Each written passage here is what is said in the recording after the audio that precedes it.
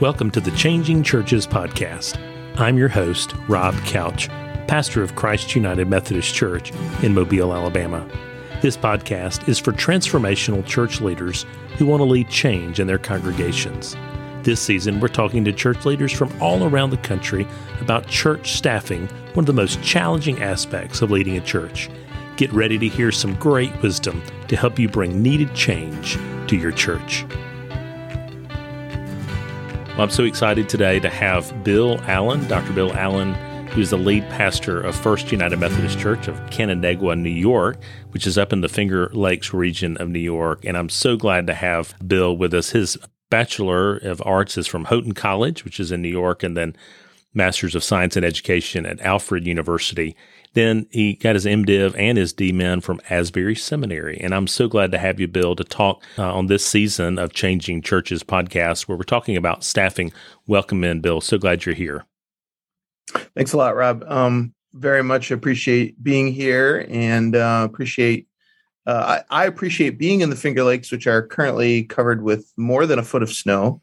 And so that makes for fun winter sports. But it's a privilege. And I do want to say that I have served most of my ministry with my wife, Reverend Kristen Allen. She and I have worked together. And so probably we could say anything good that I know is just pretty much I stole from her. So absolutely. I know Kristen well, and he speaks the truth. That's all I've got to say. So Bill right now has enough snow for winter sports. About 4 years ago, we had about a half an inch of snow in Mobile, Alabama, where I'm serving at Christ United Methodist. And it's different worlds that we live in terms of weather. But I'm so glad that you look like you're pretty warm and things are going well. And Kristen and Bill are a clergy couple, and they've served together. And we're actually going to let him speak a little bit to that later on. But they also, obviously, clergy couples are sort of always serving together. You know, they're serving different churches perhaps, but they're supporting one another, helping each other out, planning together, all of those things. So it's really valuable to have your perspective today. And I'm hoping to get Kristen on the podcast at some time soon in the future. Oh, great. Bill and I first met each other back in 2005 and 2006 when we were a part of a learning cohort in the Asbury Seminary's Beeson Pastors Program, which is a doctoral program.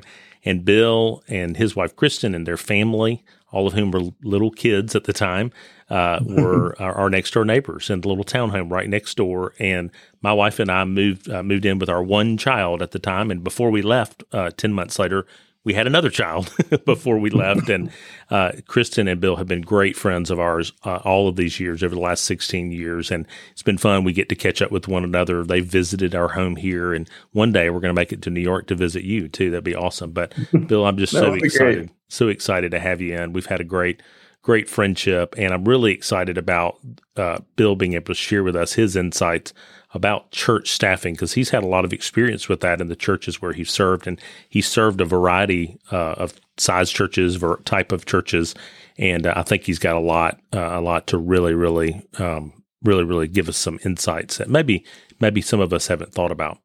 So one of the first things I want to ask you, Bill, is what are some of the greatest challenges that you faced when it comes to this area of staffing?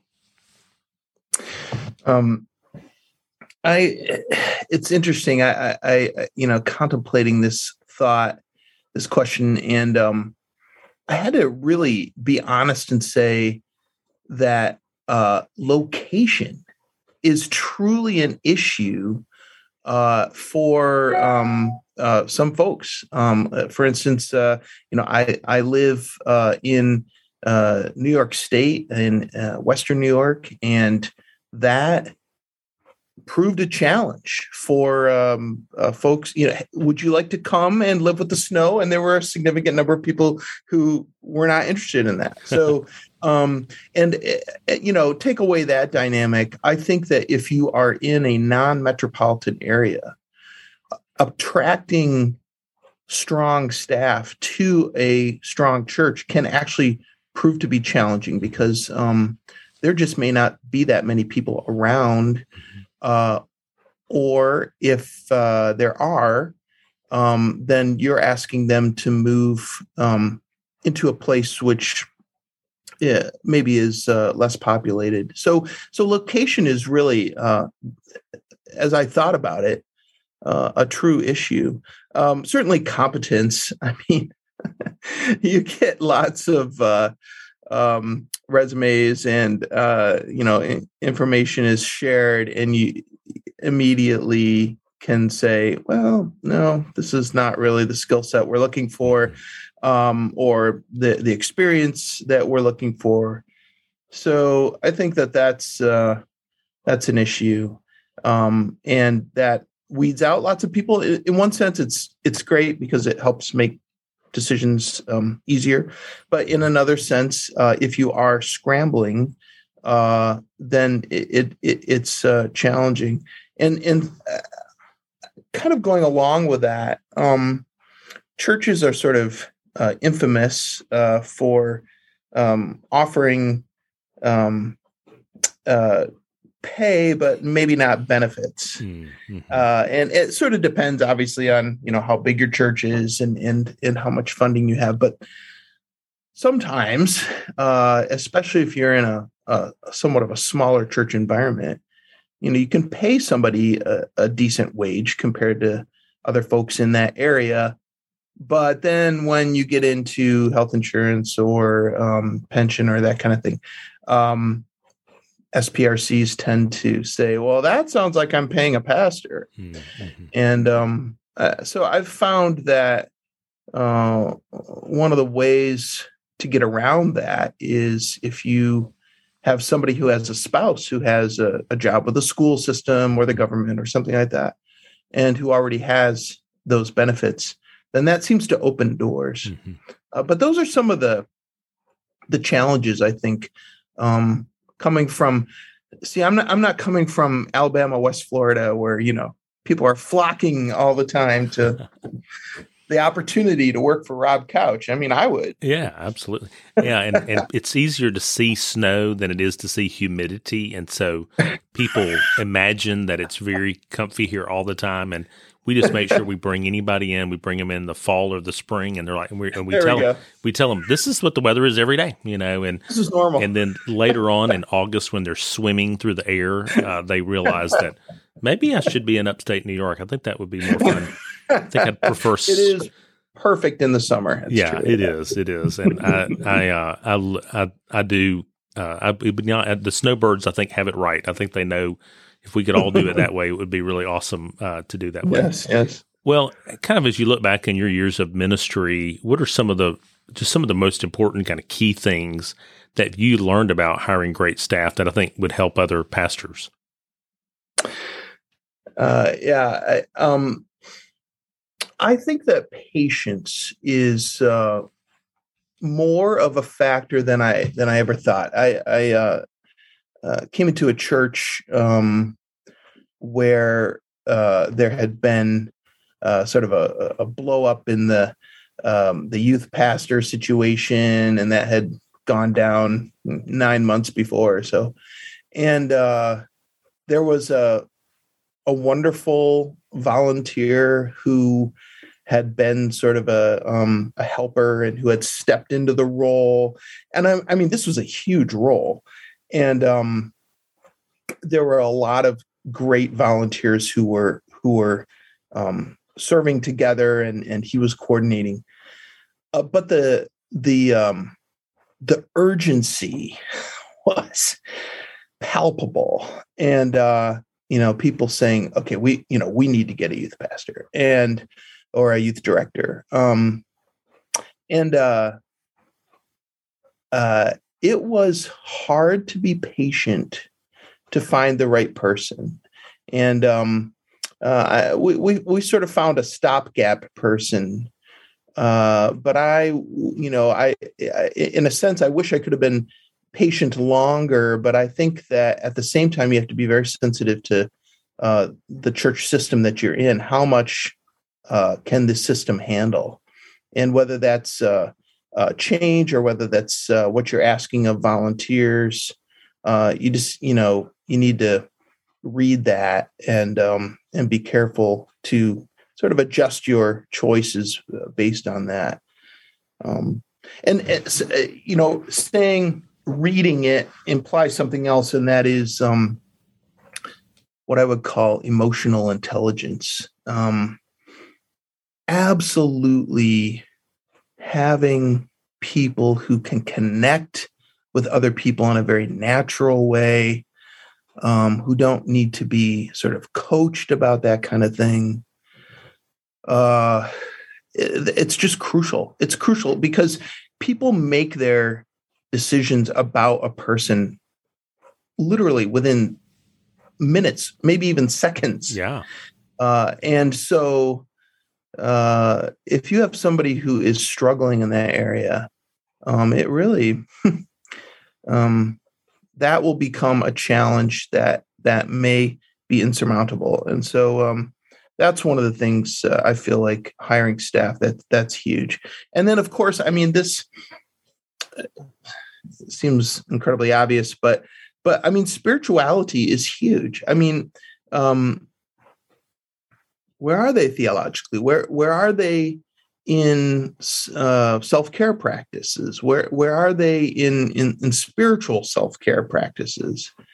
Is this a person who is spirit-filled? Is this a person who is exuding hope and grace and joy and not in a I'm always happy in that kind of way, but just in a, what is their posture towards the world, and that spiritual depth will shine through, and lack of it will shine through, and those things are important, and they have ramifications if you decide to cut corners.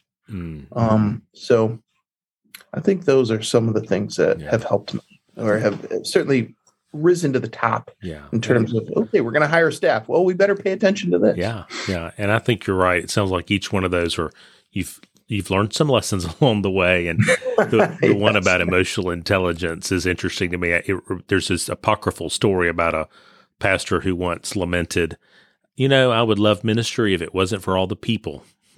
Exactly. And of course, without people, there is no ministry. But there are days that I feel a little bit that way. Man, this would be so much easier if the people just did what I wanted them to do, right. But you're right. If a person doesn't have those people skills, there's almost no level of coaching to get them to that place. And I mean, some of that can be learned. But yeah, I think that's really good.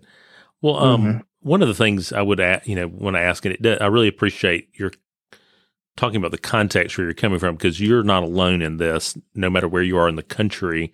Maybe not snow is not a problem for everybody, but many people are.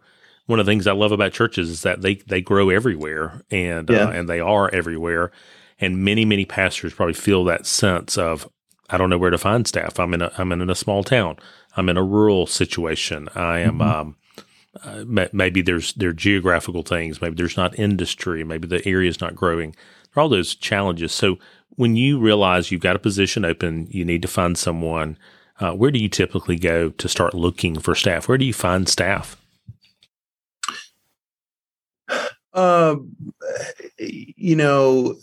We always contact Christian colleges, institutions nearby who are already dedicated to be putting out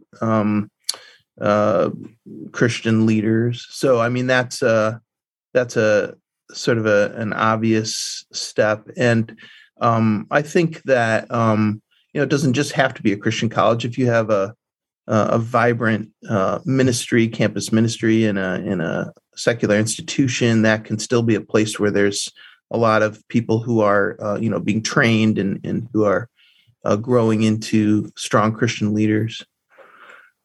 I think that the conference connections that you have, it's as simple as saying, well, we better get this in the district newsletter or the conference newsletter, and sometimes that produces can connections. Sometimes that's not a direct thing. The person doesn't see it, but another one of your colleagues sees it, knows somebody in their church who's moving to your area or who has aspirations in these areas and wants to grow into that. And you say, yeah, this could be a good possibility. And I mean, obviously the internet, Indeed is a place that we actually have found a lot of staff, just putting it out there. And that's where you'll get somebody from quite a ways away, but who is not scared to move or interested in taking the next step in their own ministry. And it's okay for them to relocate to do that. So I think that's those are the primary areas. And word of mouth, I mean, that's just a huge thing. Mm-hmm. So you mentioned Indeed.com, which I believe is it's a human people who are looking for people. Tell me a little bit about your experience with that particular mechanism, and maybe there's some others you've used, but any pointers about using that or about how to make the most out of that? Because I know I've had some mixed results, and about every time I get ready to hire someone, it's like it shifted, like it was monster.com, and then it was churchstaffing.com, and then it was this. And I remember one of my best staff members was on Craigslist, which normally you shouldn't find anything on Craigslist, but amazingly, someone told me I should put it there, and I was like, "Well, I'm desperate. I'll do it." And lo and behold, one of my best hires came out of Craigslist of all places, and I don't even know if that's a thing anymore. So it's always shifting. But tell me, could you just give me a little bit of sense? Marketplace, Rob. Facebook Marketplace. That's the new place. Okay. Yeah. You can buy yourself a snowmobile or get a staff person. Get a youth minister. That's right. Maybe a youth minister on a snowmobile. That would be fun. Yeah. So, I mean, I know that, and I mean, just any pointers you can give me about using Indeed.com or something like that. I mean, both on the posting end as well as maybe receiving the resumes. Yeah. Okay. So in terms of posting, I think it's, a post is crucial that it is well done. And so this is not something to hand off to, somebody who has reluctantly volunteered to, all right, I'll write the paragraph. I mean, this is something that probably you as the pastor who really wants to shape the kind of people that you're finding and the kind of ethos that you're creating in the church, that's something you should write. And or at least significantly edit from an initial write-up by someone.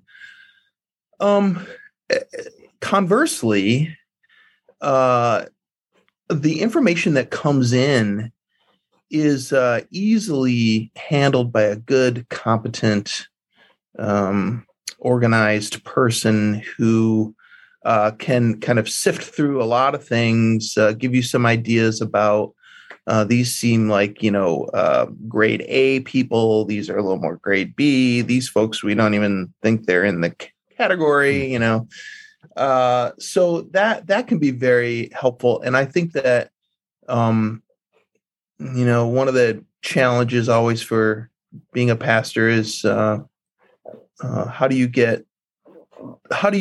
just appropriately delegate and so delegating the whole process of responding. So somebody responded, and so having somebody be right on top of that, an immediate thank you for your application. We've gotten it. We have a certain date that we plan to look at these by. You'll hear from us from a certain time period, and those kind of logistical things can be super helpful to have your SPRC or HR or whoever is helping in the process. So that's a wonderful thing to not land on the pastor's desk. Yeah. I think those are important. I think also just jumping right on it. I mean, whether it's getting the post out, whether it's responding to the people coming in, and if you see a strong applicant, I mean, that's somebody you want to respond to immediately, and you want to let them know, already, hey, we're interested in you. So I think that kind of immediacy is helpful. Yeah. It sort of doesn't matter what the platform is, but I think it's a matter of respect and a matter of competency to be right out in the process. Yeah, I think that's really helpful. I've used some of those different ways over the years, and one of the things that can happen is that you get lots and lots of applicants, and a lot of them are not. They don't match. It's like they didn't even read the job description or the requirements absolutely. And those sort of things. And so it's pretty quick. But I always would say, hey, if some great candidate let's call them, and go ahead or email them back and then call them and make sure they know, because you want to jump on that, because chances are they're sending out a lot of resumes, and you want to, if they're interested in your position and they look good. And I've had some success finding people through those kinds of mechanisms as well. That's really helpful. I appreciate you sharing your experience with that. Also, another thing I wanted to ask you, I've got one of our questions that I ask every person coming up, but before we get to that, some pastors tend to hire from within and maybe promote a great lay leader or a great volunteer, but some are very adamant that they're going to hire from outside, maybe certain positions or that way. How do you typically approach that kind of philosophical question about hiring and staffing? Yeah, I absolutely am willing to hire from within. I think just the fact that the person understands the ethos.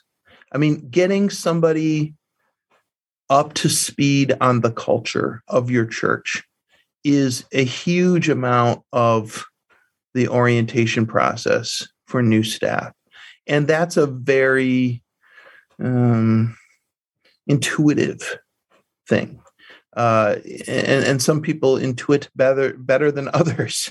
And so, especially if you've moved somebody in from outside of the area, they're going to have to do a lot of emotional work to catch up on everything. I mean, they've arrived and they don't have a dentist or a doctor. They don't know where to take their car to get fixed. It's so many things that they are learning. And then if you have somebody from within the culture, that's huge. So I think it's a wonderful thing. And we actually have done that quite a bit as well. And I think that it also creates an atmosphere of call. So you have young people who are in your church who are saying, well, maybe someday I'll, lead the praise band. Maybe I could be the children's director sometime. Maybe I'm starting to show skill levels in even building maintenance or secretarial staff or that. I mean, it's just great to have people who can dream a little.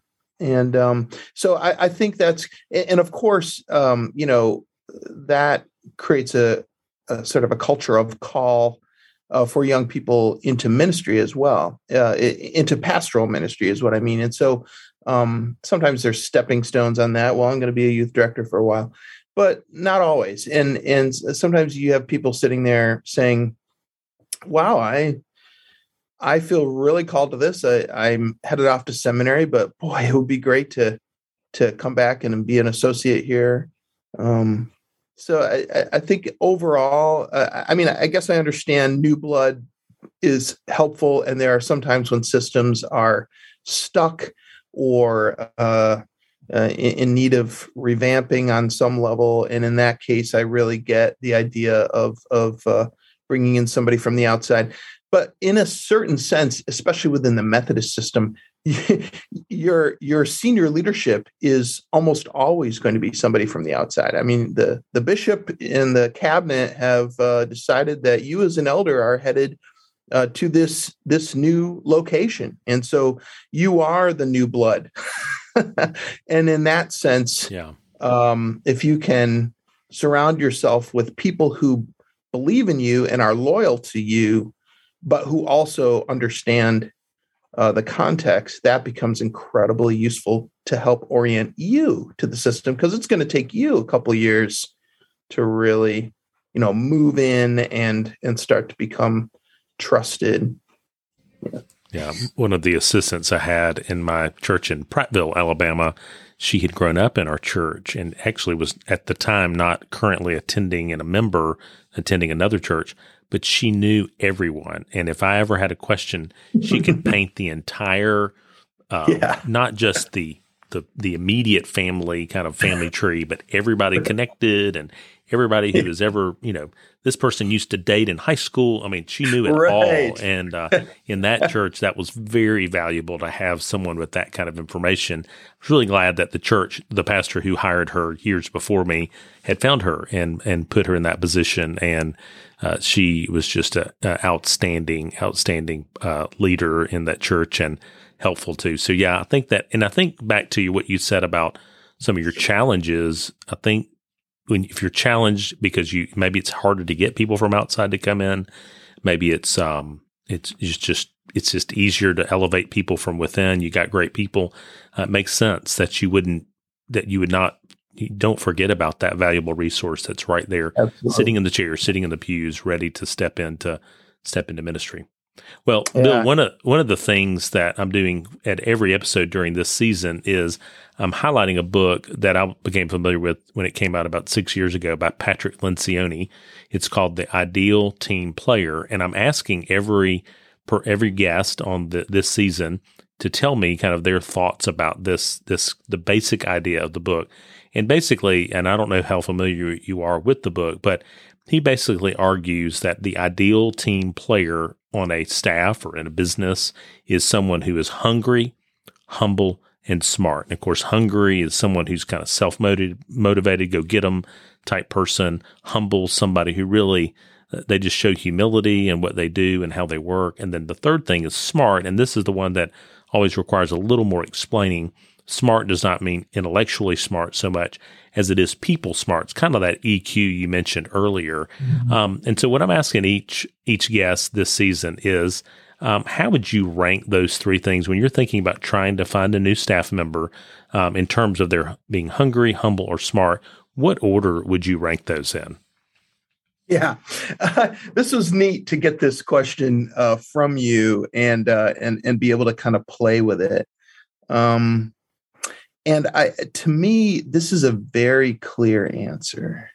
Once I had thought about it enough, and you heard it in my opening answer, that emotional intelligence. So smart, absolutely number one.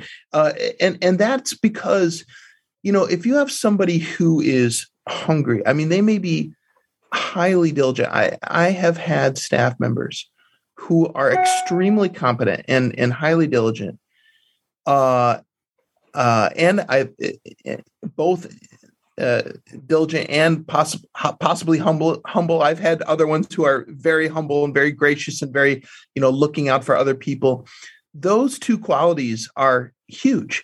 But if you are constantly in conflict with other staff, if you are a person that folks walk in the door and feel like they cannot relate to you, then that becomes something which I think is an impediment to everything else. It doesn't matter how diligent you are, hungry you are to work hard, and it also doesn't matter how much you recognize the help of others. I feel like that emotional intelligence smart is number one. I would put hungry second. I think that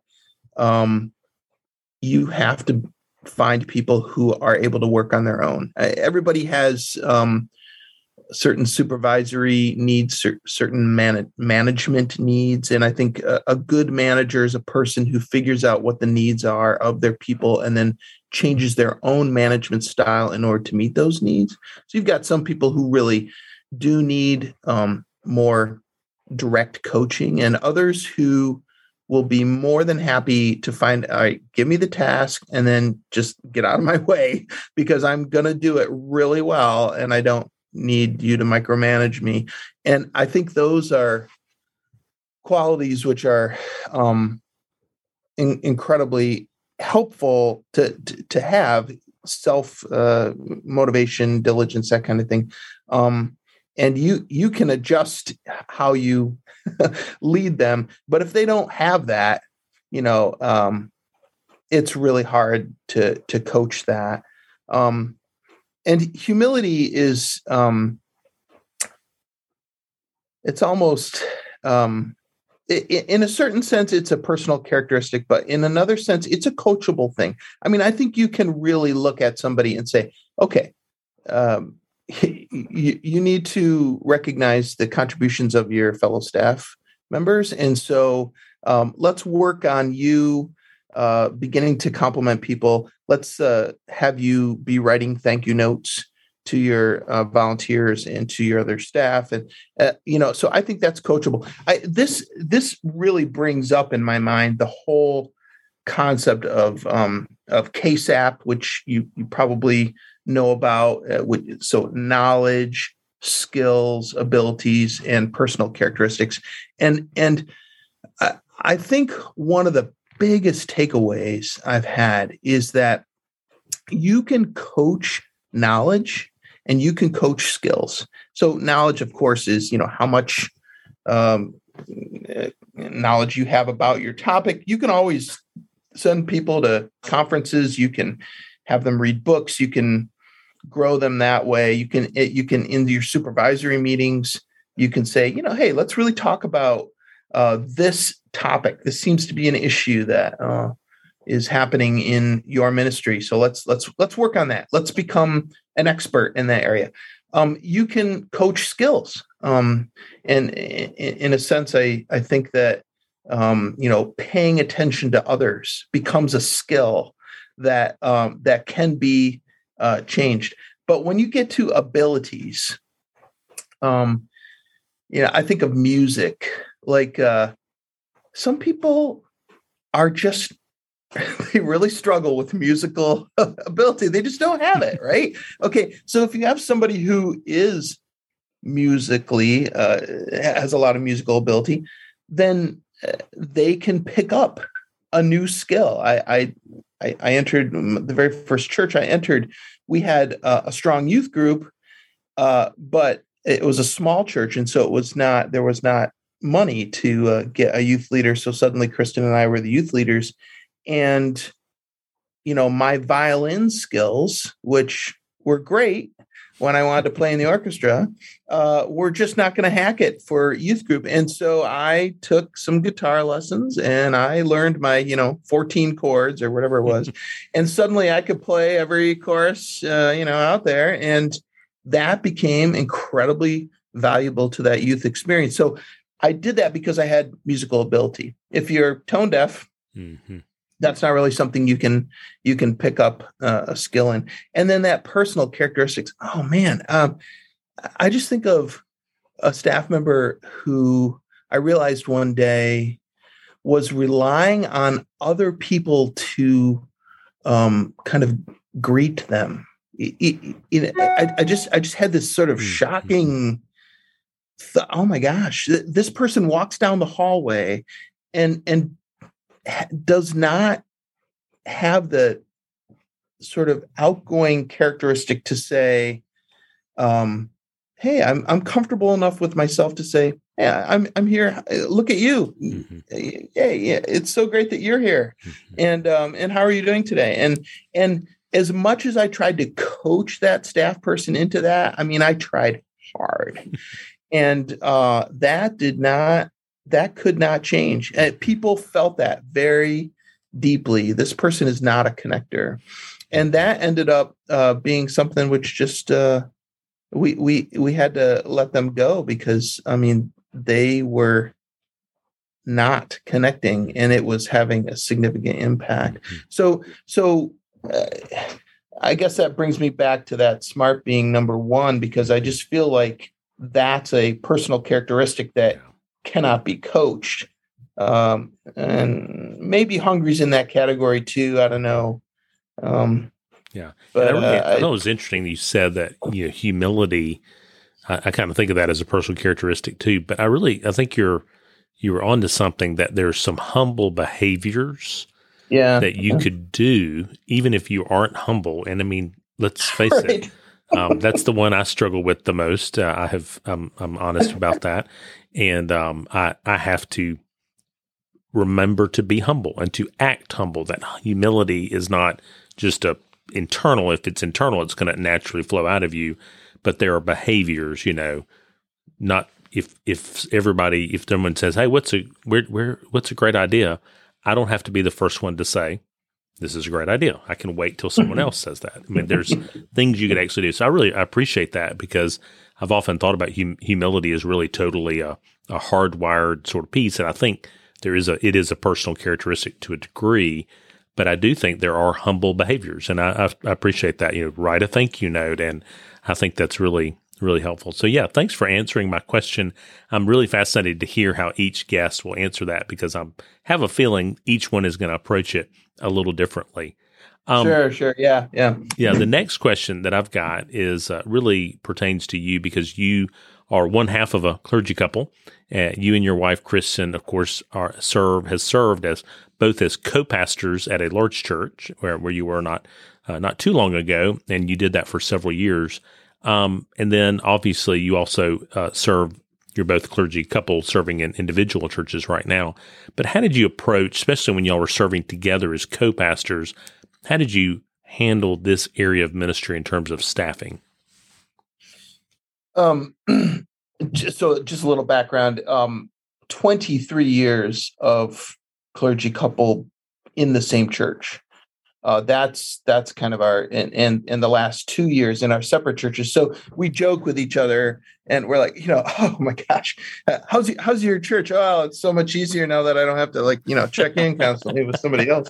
And that's really, I'm glad you reminded me of that, because I forgot how many years you did that together, which is, I know a lot of clergy couples, lots of my friends are that, and most of them haven't had that opportunity to work together. And so this is why we really, really wanted to hear kind of how y'all handle that. That's great. Right. Yeah. So here's what I would say about that. First of all, we always say 2 heads are better than 1. I mean, I feel like it was a huge, huge gift to constantly be in a situation where, 2 separate people are looking at a candidate, or who are dealing with a staff member in some disciplinary situation, or a supervisory situation, or an evaluative situation. And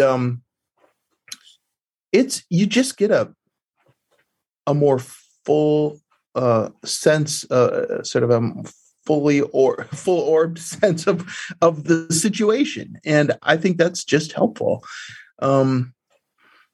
Another element, it's funny, people say, well, who's in charge, and we would always say, well, kind of think of it like your parents, we're a unified front, so, and we worked very hard. I mean, I always referred to Kristen as Pastor Kristen, because that really reinforced that it doesn't matter that I'm male and she's female. We're equal. So when it came to staffing, I mean, this is helpful in the sense that the number of reports that you have can be completely split between the 2 of you. So that's a wonderful gift. I mean, so if you have senior staff who needs to report to a pastor and not to another staff person, you can split that. And I mean, certainly the tasks, Kristen and I always joke, she doesn't mind writing and but doesn't particularly love to be on the phone. And I'm like, I'll call anybody for anything, but just don't make me write the newsletter column. I mean, that's that's like death to my soul. So we had this deal for years, she'll write, okay, you write the stewardship letter and I'll call 5 people for you, so that, and in terms of staffing, sometimes, that came down to various administrative tasks. Kristen enjoyed more, and I enjoyed sometimes more of the direct interaction. But I think those are helpful areas. It just really the two heads more than are wiser than one is probably the primary one. We still do that now in separate churches, but you don't know the person quite as well, and so you're it's almost treating each other like coaches. And hey, what do you think about this? And we're able to kind of give each other wisdom. So I think those are the things. Maybe it also gives you a lot of wisdom when you're dealing with disciplinary type things. And that really brings me to a question I wanted to ask you about is how do you handle a situation when you have a staff member who just isn't performing at the level you need them to? And then how do you handle that? How do you do it? How have you and Kristen done that? Yeah, well, you're a very gracious guy, Rob, because so often, it's not always competence. Sometimes it's just really bad actions. We would we would often close the door of an office that we're in and go, okay, good times have come again. Are you ready for this? And like share something that maybe needed to be dealt with directly. So, I think that dealing with staff, especially in a larger church, that can consume a huge amount of time. It's funny because I remember interacting with colleagues who, only had a administrative assistant or a secretary or something, saying, "Oh man, I wish I had all, the folks working for me like you do." And I remember thinking to myself, I used to think that too, but literally hours, days of my week sometimes could be dealt with trying to deal with staff conflict and incompetence and sometimes rebellion. We had a worship leader who was struggling with alcohol. We didn't know that. We kind of realized it on Easter morning when his leading was a little bit off, and that sort of precipitated things. So what do you do? So I think that documenting things on a daily basis is huge. Just absolutely write it down. It's a pain. You're like, I just want to go home. Nope. Write it into their log. What happened today? How did they respond? What did they do? What other staff members were involved? How did you respond? All those things, huge. And I would say as well, communicating with that staff person that there is something going on that they need to change. And, that cannot be sort of general. They need really specific things from you. And they need specific ways that they need to change, and a recognition that that you are as much of a friend and colleague and person who supports them, and you're their pastor, as much as that you also have a requirement really to hold them accountable. I remember somebody saying to me once, we are not required to, morally required to give these people jobs. That's not part of our ministry requirement. So if they are having episodes of bad acting, or if they are incompetent, it's okay to hold them accountable to that with consequences. So I think that sometimes being clear about a communication plan. How will you tell the rest of the church that something is going on. So our staff person with alcohol needed to go to rehab. Okay, well, how are you going? What is your plan to tell? Because there are people in the church who hold positions who do not want to hear that and who shouldn't hear that in the newsletter. Right. People are going to immediately run to them after the announcement on Sunday morning or whatever you're doing, or the email goes out or whatever. And they're going to say, what's going on? So absolutely, if your SPRC has been working with something and your chair couldn't be there for some reason, you got to talk with the chair. Then as a matter of courtesy, you go to your ad board chair or your church council chair and kind of let them know. Now, they're not necessarily in SPRC, but we had a policy that the church council chair did not sort of have a say, but as a matter of courtesy, because people would be coming to them, they at least knew what was going on. And so even though you're not allowed to share sort of personnel details, at least that person can say, it's under control. I know that the issues that you're expressing are important and they've been dealt with, and they're not being ignored. So that kind of thing. And you may have a situation with a moral failure. You need to be upfront about that. Okay, friends, this is the situation. We're not going to hide the fact that this person has needed to go to rehab. We love them. We want good for them. We have a plan to rehabilitate them. There's a bunch of sort of SMART goals that are required. And when they're achieved, we will preferably, work to bring them back. But we're not going to sort of sweep it under the carpet. Right.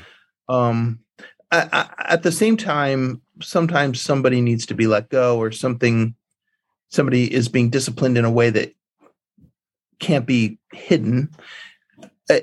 There's a need, perhaps, to say this is not a moral issue. This is not financial. This is not sexual. This is not lying or whatever. This is something else. And you don't have to necessarily say what it is, but sometimes it's helpful to say what it's not. That's a fine line because, technically you could just say, we don't say anything about staffing issues. Right. But when you have a church system which functions like a family, I think there is some shading there where you don't have to tell what's going on, but you can at least reassure that some things aren't going on. Right. Yeah, and I know that there are, there's definitely, in my HR people here at our church are very good at helping me know what I can and can't say, and what I can and can't do. And of course, you have to be very sensitive to that. And so anybody, if you are dealing with a personnel issue of any kind, really, and you maybe are in a disciplinary or maybe having to let somebody go, it is just easier to never say anything about anything. But I do think that there are and depending on where you are in terms of your state or wherever you are, some of the rules like that change, because you do have to be careful about what you divulge about staff and things like that. And I know I remember one time somebody told me the only thing we can say is that this person worked from this day until this day of our church, and so when somebody calls to get a reference and you go, well, he worked here from January 1st until March 31st, that's all we can say. And and of course, if I call for a reference and that's all someone says about them, there's probably a problem somewhere there. Right. But and it sounds like to me like you're documenting when there are problems with the staff member, and you're documenting those things, and then you let them know that there are issues. And I'm assuming are you doing that in writing along with maybe some verbal description too, so they're very clear about what the problem is and what they need to do about it. Yeah, I mean, I think in writing you need to define success. Yeah. So what is the definition of success for you to be through this? So that's clear. And it's not a bad thing to ask them, okay, this is kind of crazy. Mm-hmm. So here we are. I understand it's a little embarrassing. What do you think would be a good definition of you having sort of worked your way through this? Now, that doesn't mean you have to do it, but it helps them have ownership. And it also may be something that you hadn't thought of. And it may be something that, you can really incorporate. And in a sense, it continues to let them know that you're honoring them, even though there are challenges. I think that's important. But oftentimes it would come verbally, through a supervision moment. Like we used to have a weekly supervision with larger staff. And I'm in a situation where I don't do this quite as much as I used to, but a touch base moment each week. Managing by walking around, is sort of a famous thing from business. In a sense, I do a lot of that now, a little bit more. Yeah, show up. How you doing? How's everything going? But there are certain people that I have come into my office every week. Let's discuss. And oftentimes that may be because they're new and they have more responsibilities and they need that. But that touch time became a time to say, okay, just to be clear, this issue has come up again this week. Now, I'm not telling you to kind of beat you down, but I'm just telling you that this is here. And it's a balancing act that I don't know that I've always found perfectly, because you don't want to discourage somebody. But at the same time, if you just kind of hit them out of the blue after several weeks of saying, good job, you're hanging in there, but all those times you're also saying, boy, I'm going to have to deal with this, then that feels like a real blindside to them. So I don't know what that balance is, but I think that part of it is the verbal and the connective that comes in an unofficial way. Like, this isn't written. There's something about being written that just, it's going in your permanent file, but the verbal can be more of a massage of the information. And so, it sounds like just depending on kind of what the problem is, what's happening, and maybe what's happened. Maybe the verbal hasn't worked, and so you got to get to the written and all. Yeah, right. Yeah, when you kind of given some warnings, and it's like, all right, we need to take it. Clearly, this is not getting through to them. Yeah. And that was part of my own learning experience to realize, what, some of these things are in that personal characteristic category, and it's not getting through because this person that's just not who they are. Yeah, they're not able to do this. Right. Yeah, which is tough. Well, the last thing I want to ask, and I'm asking all of our guests this season about it, is for you to tell us about one of the best hires you've ever made. And just as a caveat, I want to say to everybody that Bill has ever hired, he wanted to talk about you. But I made him pick one person. So I'm sorry, but it's the one that popped into his mind. And certainly, Bill, you don't have to use any names or even talk about the church, but you're welcome to do that as well, however you want to answer that. But I love to hear the story of a time that it worked, and that you whatever you went through, whatever happened, and then you found someone great. And just what's one of the best hires you've ever made? Yeah. Well, it goes back to what we were talking about earlier of somebody sort of inside the system. We were looking for a children's director, and there were people that we were finding, and it didn't really seem. And we had a volunteer who was just incredibly competent. I mean, she had been high up in an organization, sort of a business organization, but she had super high emotional intelligence, and her calling to kids. I mean, her sense that children need to know Jesus was extremely high. So she went back to school, got her master's degree in education, and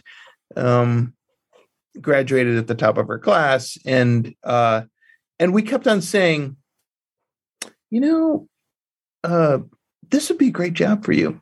And her response was actually reflective of something else I'd said, which is, you can't pay me enough. And it was absolutely the truth. Yeah. And we just had to say, you're right. But sometimes the call of God is into a category where you're not getting all the benefits. So her husband had an amazing benefits package. And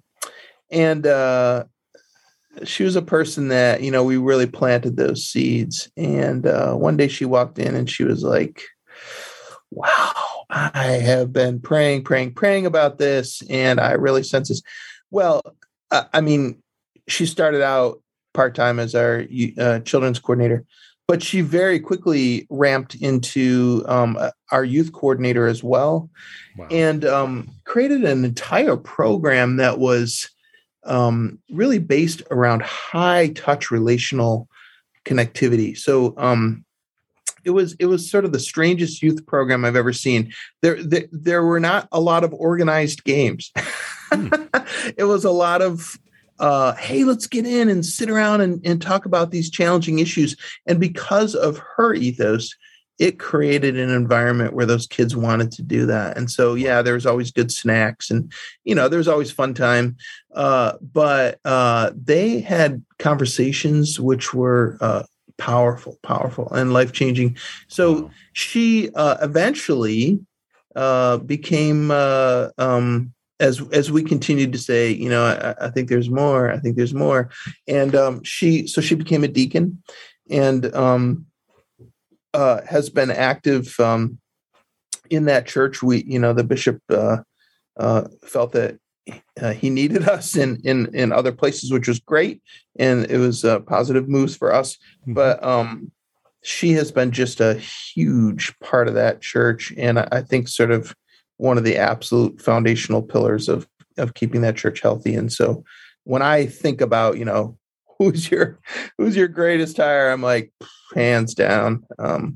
That was an easy one to come to mind. I love that story because it's like you saw that in her, maybe even before she saw it in herself.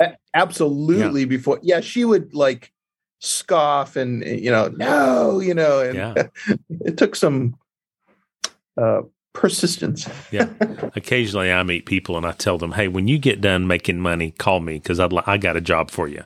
And, that's a good way. I've got a friend of mine who one day will be a great administrator, and one day I might need a great administrator. I've got a great one now, but if I ever need another one, I told him when you get done making money, because you can't pay him what he's making where he's administrating now. So, but that is a great story, and I love that. Just different people, and there's all kinds of ways to find staff members, but that cultivating that in people you see, and it may not bear fruit that week, that month, oh my gosh, year. That was like it was a 2-year process just to start it, but then another 3 before she entered the deacon process, and a few more after that. So wow, and she's a force within the conference. I bet. I mean, she's a person that other people look to. She's in leadership positions. She's on the board of Ordained Ministry. I mean, it's a real win there. It's a big win for the kingdom, for the conference, all of those things. That's outstanding. Well, I love that. And I hope everybody's I think we're always thinking about this, and we're thinking about who is that child, who's that teenager, who is that college age person, who is that volunteer who's really good and passionate about volunteering, but maybe they don't see this in themselves.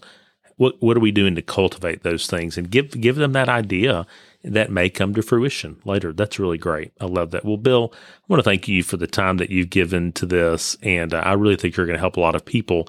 The wisdom that you've offered folks as they're thinking about their church and what they're doing in terms of of all that. So thank you for being on this. And I'd love, is there any particular way, maybe your church website or some other way that people get in touch with you if they wanted to learn more about where you are and what you're doing?